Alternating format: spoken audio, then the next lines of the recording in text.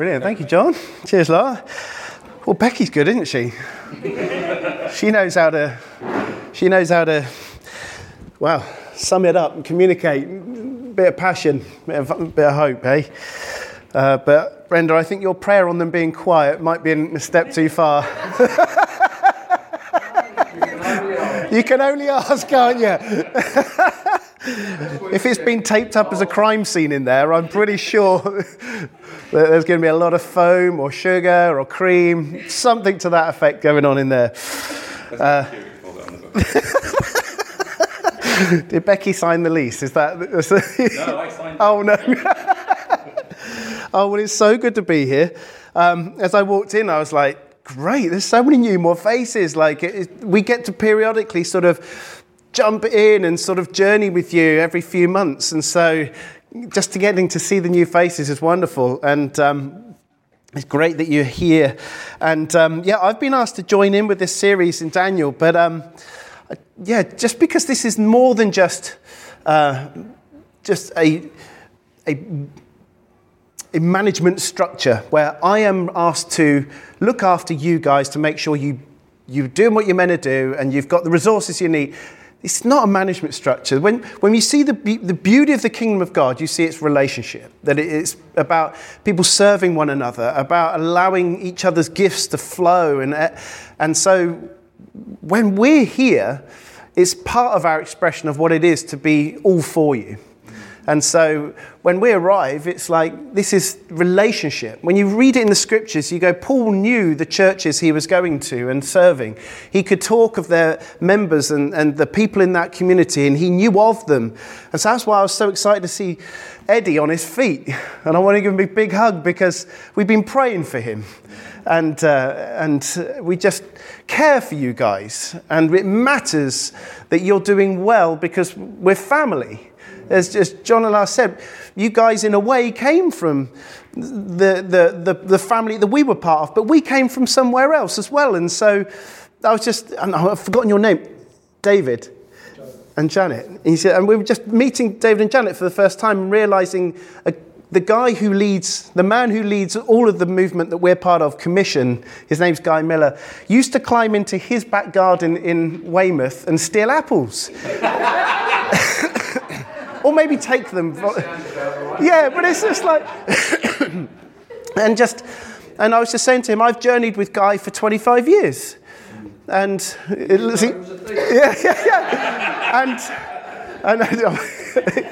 you think, this is family. And it just multiplies. This is part of the kingdom of God, and we're part of God's family. And so it matters that we know each other, love one another, and we're rooting for you. So we as a church in Basingstoke, we weren't much dissimilar to you 8 years ago. When me and Rebecca moved from serving with Guy and Heather in Bournemouth, and we moved to Basingstoke about 8 years ago, we were about this size. And we were in a theatre studio as well. And when we got there, it was full of life and hope and wonderful stuff like this. And I think in the 8 years since we've been there, and it is blown by, you can't believe. When we arrived, we had 4 kids, and the lad I was sat next to, my youngest, was in a carry cot, and now he's taller than his older sister. But you think, we've been there, and we've gone from a little studio to probably 250, 300 people. We've been able to see a church planted in Andover. With Andover, we were able to see Trinity Life started. We're starting something in North Africa. We're part of strengthening and starting churches in the UK. We, as a church, we have not just set up our shop on a Sunday morning and said, come on in. We're a church that's going on out. So we're working for gospel racial reconciliation in the town. And so we're working to see those things sorted. We're sorting debt and crippling crisis, mental health, isolated elderly.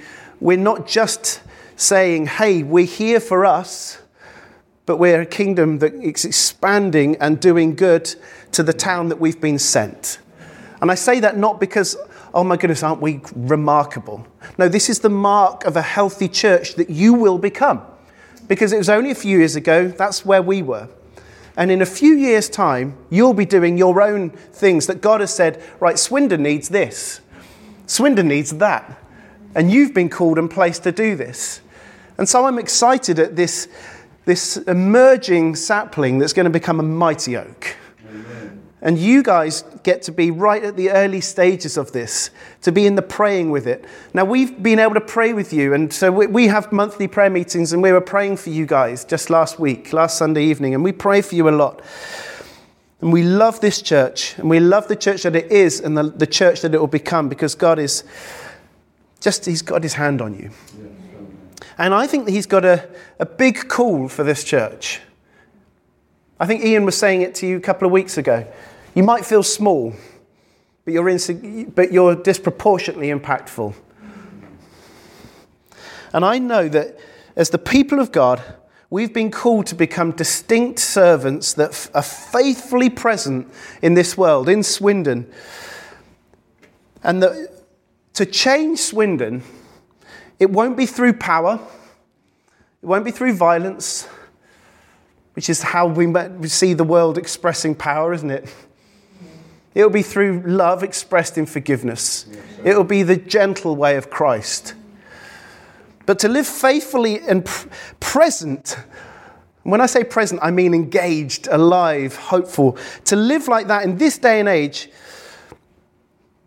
takes hope. Because of the amount of change and threat that this generation is going through, it doesn't, like now we haven't got vegetables apparently, although I think when I go in my shop there is, so I think the Daily Mail might be exaggerating slightly. Really? Maybe. But it's like every time I turn around. But it's increasingly an anxious society that we're living within. And for us as Christians to remain a people of faith, love and hope, it feels like that's even harder sometimes in that environment. But I believe our Heavenly Father wants to strengthen you today, to remind you that he is present with us, that he is in charge, that it's been far worse before, that he knows what he's doing, and his invitation to you as a follower of Christ is to stay in step with the Spirit. The Holy Spirit who wants to comfort you, guide you, lead you, strengthen you. So before we dive in and read this fantastic passage in Daniel 2, I just want to pray. I just want to pause. I just want to allow the peace of God to descend.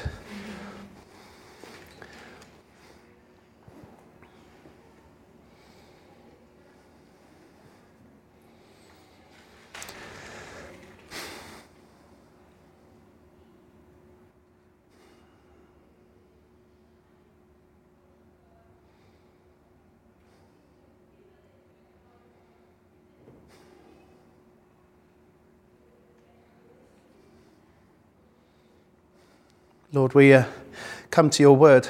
We love it. We trust it. Because we know that you're its author. You're its protector. And you've given it to us in a faithful, trustworthy way. So we want to read it, knowing it's alive with the Holy Spirit to apply it in our lives today. And we want to be shaped by you and strengthened by you to become the people you've called us to be at a crucial time. You said that it isn't right for us to shrink and fade, but to grow and increase for the good of the town that you've sent us to. And Lord, we want to be that people for this time. Amen. A very clever man from Nottingham, and there's not many from Nottingham that come from Nottingham that prove to be very clever, I imagine. Who's that? Who's from Nottingham? My mum.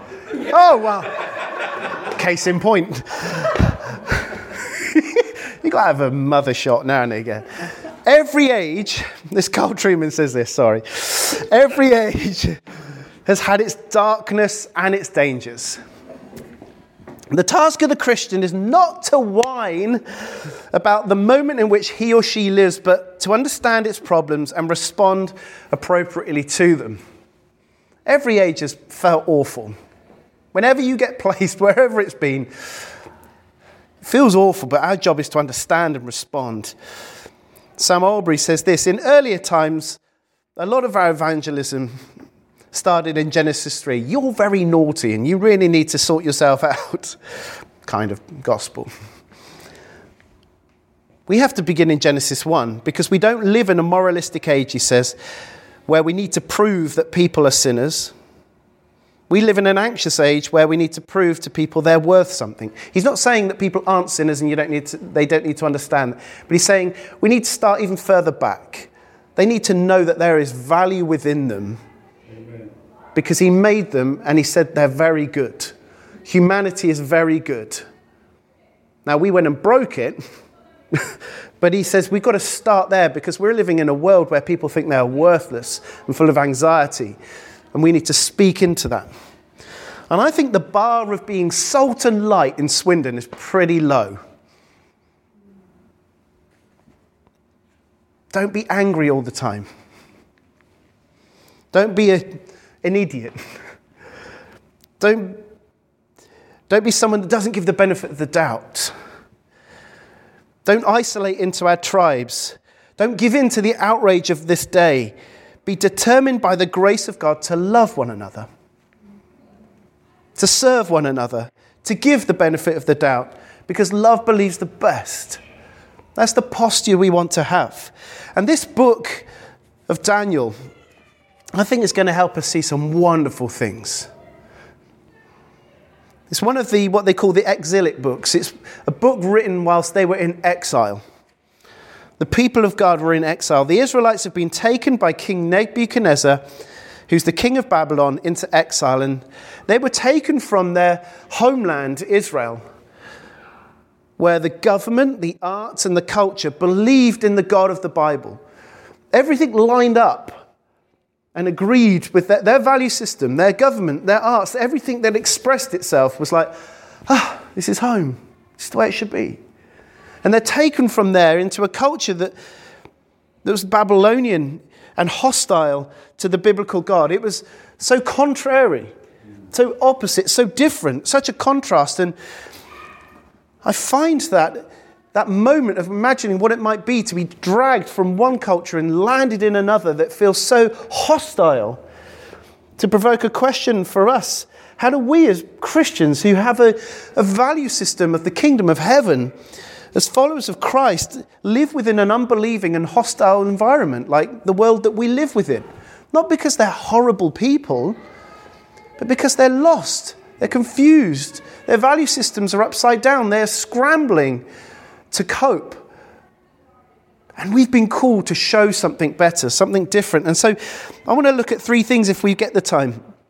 Firstly, we'll look at who we're called to be. Secondly, our motivation for being hope-filled, faithfully present people. And thirdly, how Daniel expressed his faith in the situation. So what it means for us to know the moment we're in and how to take it. So knowing who we are. Reality is we're God's alternative society. See, to be human is to live within a social structure. That's just it. Wherever you're at, you're in a social structure. Ideally, it causes you to thrive and flourish. So whether it is Roman, Egyptian, or Persian societies, or whether it's American, African, European, or Asian societies, within each of them, there are pockets of society that follow Jesus. These are the community of people that we embrace the politics of Jesus. That Jesus has given us a way of ordering the world so to lead to a life of joy and wholeness. And Jesus' way of doing things is radically different. Radically other to the rest of humanity in the way in which it orders itself. And the church consists of the baptized people learning to live the Jesus way together. And you can't learn it in a book. You can't learn it on your own. It's not a solo effort. It must be done together. That's why we're here, strengthening one another and serving one another and inviting more into this space. See, Christians should be a dynamic counterculture where we live.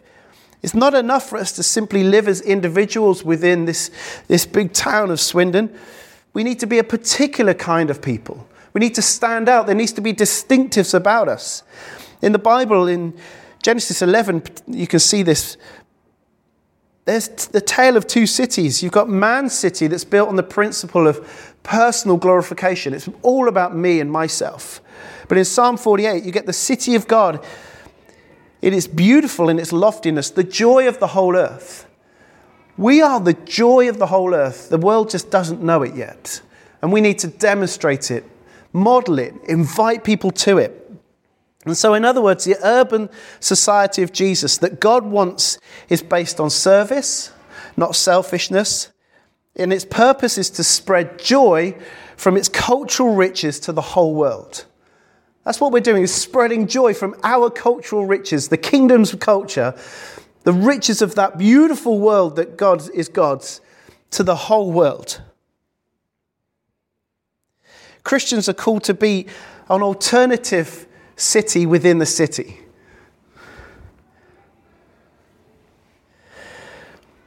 Our job is to show how money, sex and power can be used in non-destructive ways, to show how classes and races that cannot get alongside each other outside of Christ, in Christ, find dignity, value and worth in equality.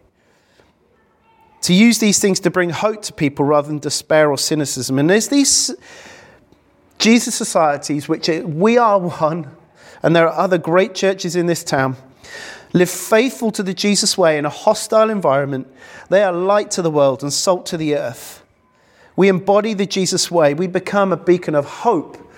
We're a bonfire to which people are drawn in a world of confusion. We are salt because we preserve simply by existing. Trinity life. God's call upon us is to continually learn to be faithful as the society of Jesus within Swindon for the glory of God, and to submit to his gradual transformation to what it is to live up to your true identity as followers of Christ, living generous and loving and compassionate and pure and loyal and content and confident reflections of Jesus to a hurting world. It says in 2 Corinthians 4, verse 16, though outwardly we're wasting away. I know that because my knee keeps giving out. Randomly, I'll just turn like that and it'll go. I go outwardly, I'm wasting away and I'm limping along. But inwardly, we're being renewed or renovated day by day. God is at work in you, renewing you and strengthening you, even if your body tells you otherwise. And this is our hope and our daily pursuit that we have together, is that we will faithfully demonstrate the way of Jesus in this world, and that we'll be an invitation to many. So let's read this passage of Daniel 2 together. Daniel 2, verses 1 to 30.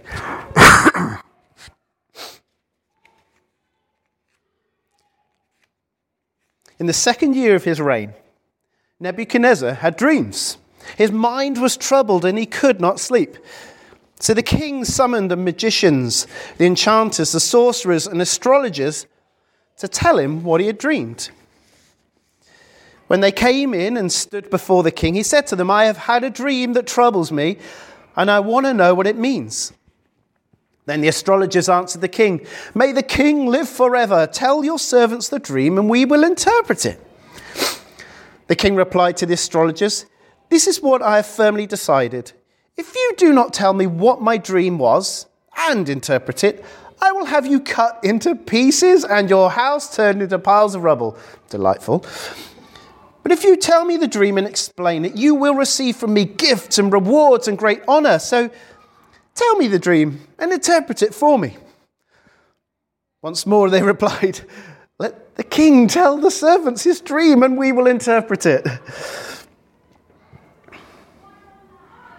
Then the king answered, I am certain that you are trying to gain time because you realize that this is what I've firmly decided. If you do not tell me the dream, there is only one penalty for you. You have conspired to tell me misleading and wicked things, hoping the situation will change. That feels like parenting, doesn't it? So then tell me the dream and I will know that you can interpret it for me. The astrologers answered the king, there is no one on earth who can do what the king asks. No king, however great and mighty, has ever asked such a thing of a magician, an enchanter, or an astrologer. What the king asks is too difficult. No one can reveal it to the king except the gods, and they do not live amongst the humans. This made the king so angry and furious that he ordered the execution of all the wise men of Babylon. That's a bold move. And so the decree was issued to put the wise men to death, and men were sent to look for Daniel and his friends to put them to death. When Arioch, the commander of the king's guard, had gone out to put to death the wise men of Babylon, Daniel spoke with him with wisdom and with tact. He asked the king's officer, why did the king issue such a harsh decree? Arioch then explained the matter to Daniel.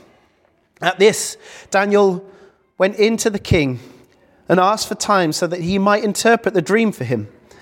And then Daniel returned to his house and explained the matter to his friends, Hananiah, Mishael, and Azariah. He urged them to plead for mercy from the Lord of heaven concerning this mystery, so that he and his friends might not be executed with the rest of the wise men of Babylon. And during the night, the mystery was revealed to Daniel in a vision. And Daniel praised the God of heaven, as you would in a moment like that, and said, praise be to the name of God forever and ever. Wisdom and power are his. He changes times and seasons. He deposes kings and raises up others. He gives wisdom to the wise and knowledge to the discerning. He reveals deep and hidden things. He knows what lies in darkness, and light dwells with him. I thank you and praise you, God of my ancestors. You have given me wisdom and power. You have made known to me what we asked of you. You have made known to us the dream of the king.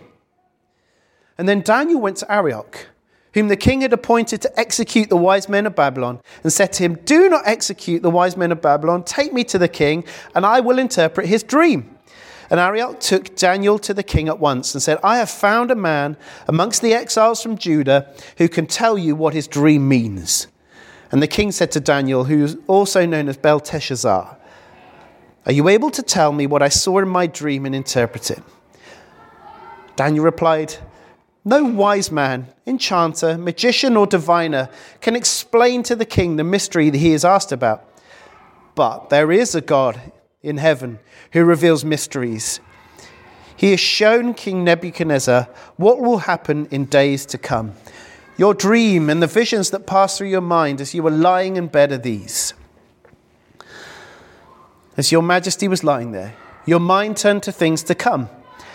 And the revealer of mysteries showed you what it is that is going to happen.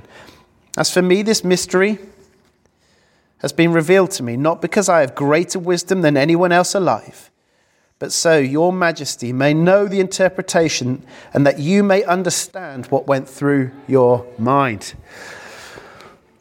You feel the tension laid into that. He knows that they're going to be murdered. And he knows that this is his moment.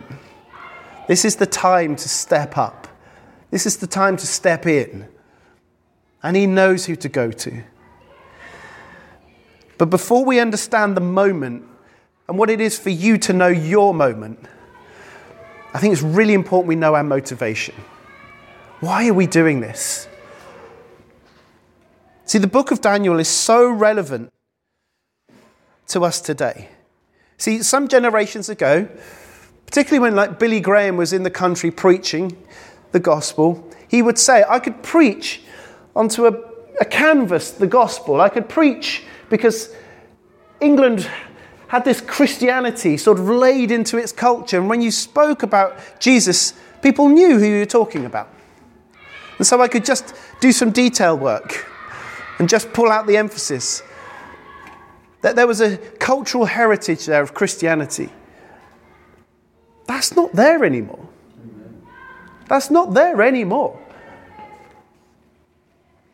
It could have been said that the British culture, the arts, the government, the media was warm and favourable to all Christian values and doctrines.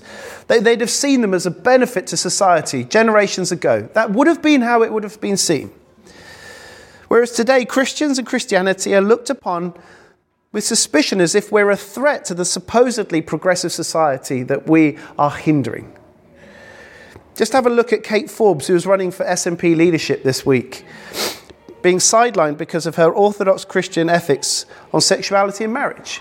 She's seen within, particularly of the SNP setting, a threat to progression, where in fact she holds on to the sexual ethic and the marriage values that have been inherent for 6,000 years and have only changed in the last 15 minutes.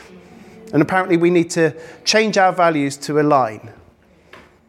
Amount of times that people are saying, surely you've got to move with the times. If you want to grow, you need to compromise and give up. Give up your standing on this situation. You need to adopt new practices to become 21st century if you want to survive. The reality is that the churches that will be growing and alive and pumping, statistically analysed, but also just true because we know it to be so, will be the conservative Orthodox churches that understand and hold to the Word of God and that believe that God is an unchanging God. They are statistically the ones that are growing now. It is the churches that are liberal in nature, that have thrown away the scriptures as a place of authority, that believe that God is shifting to suit our society, are the ones that are shrinking and growing, even though we're being told to become like them if we want to imagine a future that's bright. No, I'm not against people that believe differently. I've got loads of friends like that.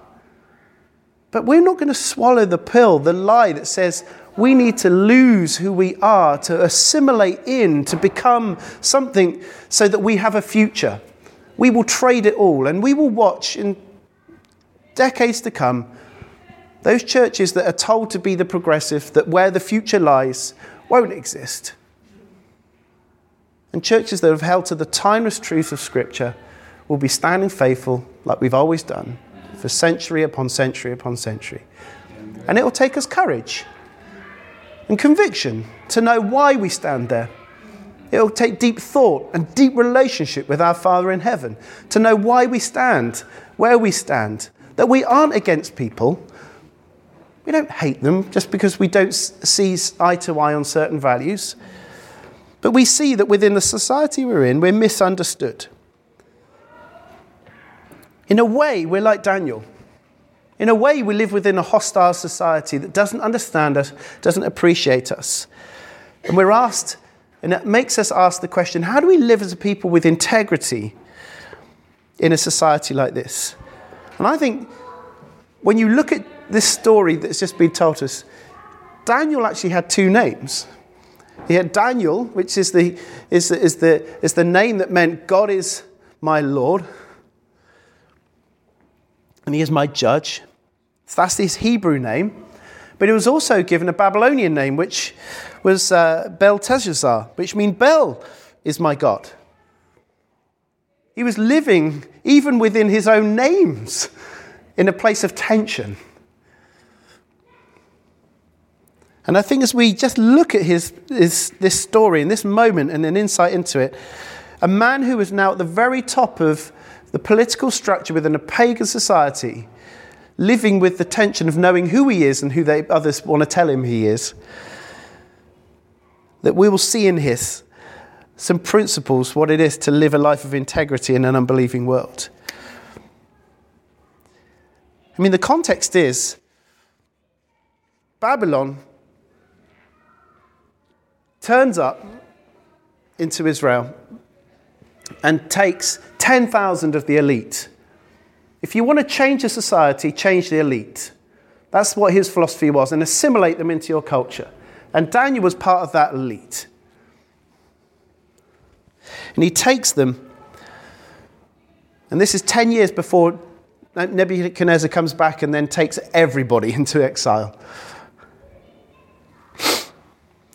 And when they're taken, this elite are taken into Babylon. Nebuchadnezzar's vision is, I'm going to divide and conquer. I'm going to make you lose your identity. I'm going to make you lose your value system. I'm going to Babylonize you. I'm going to turn you into us. And you're going to lose who you are, and you're going to forget, and you'll become like us, and then you'll lose your distinctiveness. You'll lose your power. And in Jeremiah 28, you can see that they've moved into the country, and they've settled in Nippur, along a canal some miles outside the city of Babylon. And false prophets rise up to speak to Israel at this moment. And their words to them in Jeremiah 28 is, don't move into the city, stay away. That's a wicked place, a pagan city. You don't go in there. Where we are the people of God. We stand aloof to this, have nothing to do with it, and pray against the city. Because we foresee that God will judge that city and we will come back out on top. There was this hope that they would be back in power once again. So stand outside, judge, pray against, and just wait for them to be torn to shreds until we come back into power. That was what the false prophets were saying to them. But Jeremiah, the true prophet of God, heard these false words and wrote to the people of God a letter. And he wrote to them the revealed will of God for the exiles, which we find in Jeremiah 29, which is the blueprint for the way in which Daniel chose to live his life. Is our blueprint for how we live our life within this society. It says this: this is what the Lord Almighty, the God of Israel, says to all of those carried off into exile from Jerusalem to Babylon. Build houses, settle down, plant gardens, eat what they produce, marry and have sons and daughters, find wives for your sons and give your daughters in marriage so that they too may have sons and daughters. Increase in number there, not decrease. Also, seek the peace and the prosperity to the city which I have carried you into exile. Pray to the Lord for it, because if it prospers, you too will prosper. Yes, this is what the Lord Almighty, the God of Israel, says. Do not let the prophets and diviners among you deceive you. Do not listen to the dreams and encourage you to the dreams you encourage them to have. They are prophesying lies to you in my name. I have not sent them, declares the Lord. God says to these people that have been sent into exile, get stuck in. Settle down, multiply, increase, seek the peace and the prosperity. This is the motivation he gives the people of God in exile, is to seek the peace and prosperity. And this must have been astounding for them, counterintuitive even, as they listened, because they thought, we're better than them and our job is to remain distant. And I think 3 paradigm-shifting insights happened for the people of God at that moment. Firstly, God was telling them, get a bigger picture for what I'm doing. This is the city to which I carried you. It's part of my plan that we as Christians live within a hostile society. That's what he's saying to us. It's part of my plan to renew and refine you in this place. This is what he's saying to us. It's part of my plan to renew, refine, and grow the town to which I've sent you, Swindon. It's part of my plan to bring good news to the world. So move in. Don't stay away. Settle down. Settle in. The second thing I think they would have understood is that God refused to let them believe they only had 2 options, that they were to either assimilate and become just like them, or to separate and become self-righteous. The false prophets are saying, stay out and pray against them. And the town was saying, come on in and just join the club. But God is saying, don't assimilate. Don't lose your identity. Increase in number. Don't decrease. Build houses. Plant produce. Eat from the land. Marry off your children and have more kids. Seek the peace and prosperity of the place to which I have carried you. Be deeply involved in the culture economically. Raise your family there. Be deeply involved in the life of the city, but live distinctively. But how do you do that?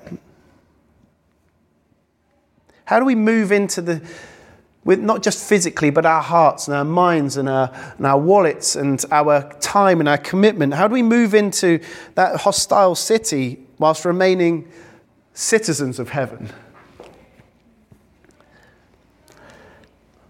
God is saying to us, I don't want you to move in to the city and love the city and hate me.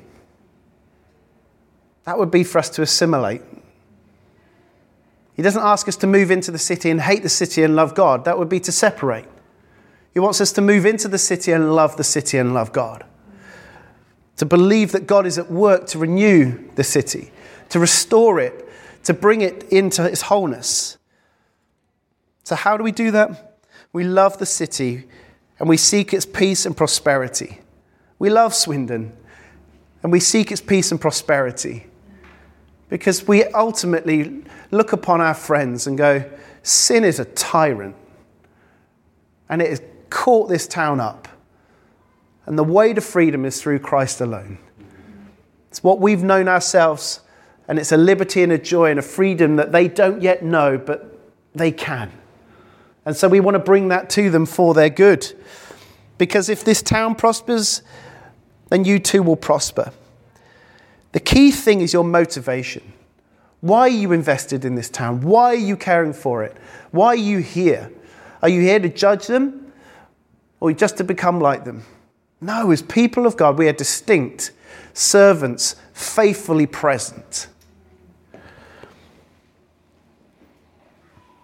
There's this word in the scriptures, shalom, which means peace, but it's not just silence. Brenda, it's more than that, isn't it? It's total well-being, complete and total well-being. We seek not just silence in Swindon. No, we want total well-being, spiritual, physical, emotional well-being. So we can't just sit on the outside tutting at their failures. We get into the city and spend our life for them to make this place a great place, a safe place, a prosperous place, to spread faith and help those in need. Doing everything out of love for the city, because Corinthians would tell us if love doesn't motivate us, then we shouldn't bother. We're just wasting our time. So we pray for them. We love the city of God. We Swindon, warts and all, and we're going to love it until there's no need left. So as I wrap up, I want to just look at this and go, how do we know our moment? If we know who we are, we know our motive, how do we know our moment? Because God is going to present opportunities to you to step up and step in. So when faced with challenge or mystery, because that's what Daniel has in this moment, a life or death moment where he's presented this situation where he's left with a mystery, something he can't know. He does what we're invited to do as well, is to speak to God and expect him to speak to us, because we're in a living relationship. We don't have a religious set of values and laws that we sign up to and then we're in the club as a Christian. Our salvation didn't come to us because we adopted an ideology or a set of thinking. No, we got saved by a person. We got saved by a person who sacrificed himself to make a way for us to be forgiven and restored. That person rescued us. That's why we love him. And that's why we enter into an ongoing relationship with him where we expect him to speak, because he loves to speak. And so when you're faced with a challenge, knowing who you are, I'm a distinct person that sits within this society. I know that I love them and I don't want their downfall, I want their prosperity. You'll be presented with moments to make a difference. And it's upon you to know how to do this. See, when faced with a mystery, ask God and expect him to speak. And it might be in a dream like this. It might be from the scriptures. It might be an inspired conversation that you have. God will speak. Now, in my experience, where it breaks down is I'm not always listening, or if I've heard, I don't want to act. I'm not always motivated for someone's good. I'm not always confident in who I am. The challenge on us is to act regardless of the consequences we fear. This could be on issues of justice. You might come across domestic abuse or trafficking, or you might need to be a voice for the voiceless. You find yourself in a setting where I've got to step up. I've got to put my head above the parapet. It could be speaking in wisdom and life into a toxic work culture. It could be for inspiration for a difficult relationship. Or you're seeking breakthrough with a child. I remember growing up, and I was really off with God, like miles away. And my behavior, the world I lived in, the way I lived, the way I saw the world, I was well off track. And genuinely, my mum looked at me and thought, he's never coming back. There's no way this lad, who's well and truly into the weeds right now, is ever coming back to Jesus. She despaired. And she just was praying and just felt God say to her, look, just take him breakfast in bed. Just take him breakfast in bed. Just keep doing that. She thought, what on earth am I doing? Making breakfast and taking it to this little oik that doesn't deserve it. He doesn't deserve breakfast in bed. Do you know what that was to me? It showed me someone loved me, that they knew me, and they cared for me, and they went above and beyond what I knew a wretch I was. I knew I didn't deserve this. And it looked like a very innocuous little act of service. In fact, it unlocked my heart. In fact, it showed something to me. It was part of God's tapestry of reaching me. She just served me. It was a little act of wisdom, a little act of service because she prayed and got wisdom. God knew how to unlock my heart. It started by getting up 5 minutes earlier and making me some breakfast. Grace does that. Grace knows how to unlock our hearts, knows how to draw us home. It reminded me that I didn't have to live alone and isolated, and I was not doing well.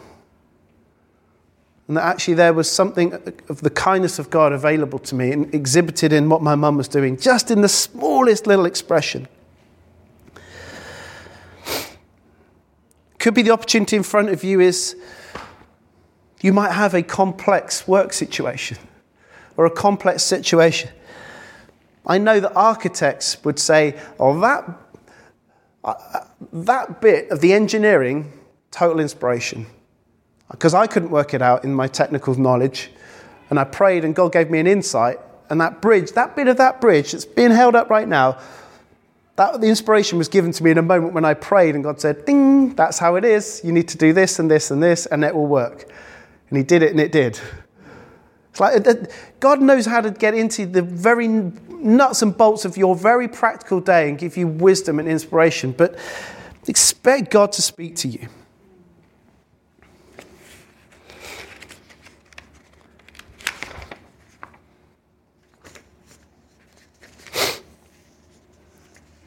So the challenge for us is, are we fully invested in our company, in our neighbourhood, in our family, in this town? Will you take responsibility and step up to the opportunity? Will you speak truth to power in love? Because as people of God, we derive our strength from a different place. It isn't their approval, it's from the Father's. To be fully known and fully loved means that we're free from comparison, free from opinion, free from rejection, free to be who we've called to be, to love and serve this town which you've been carried. Amen.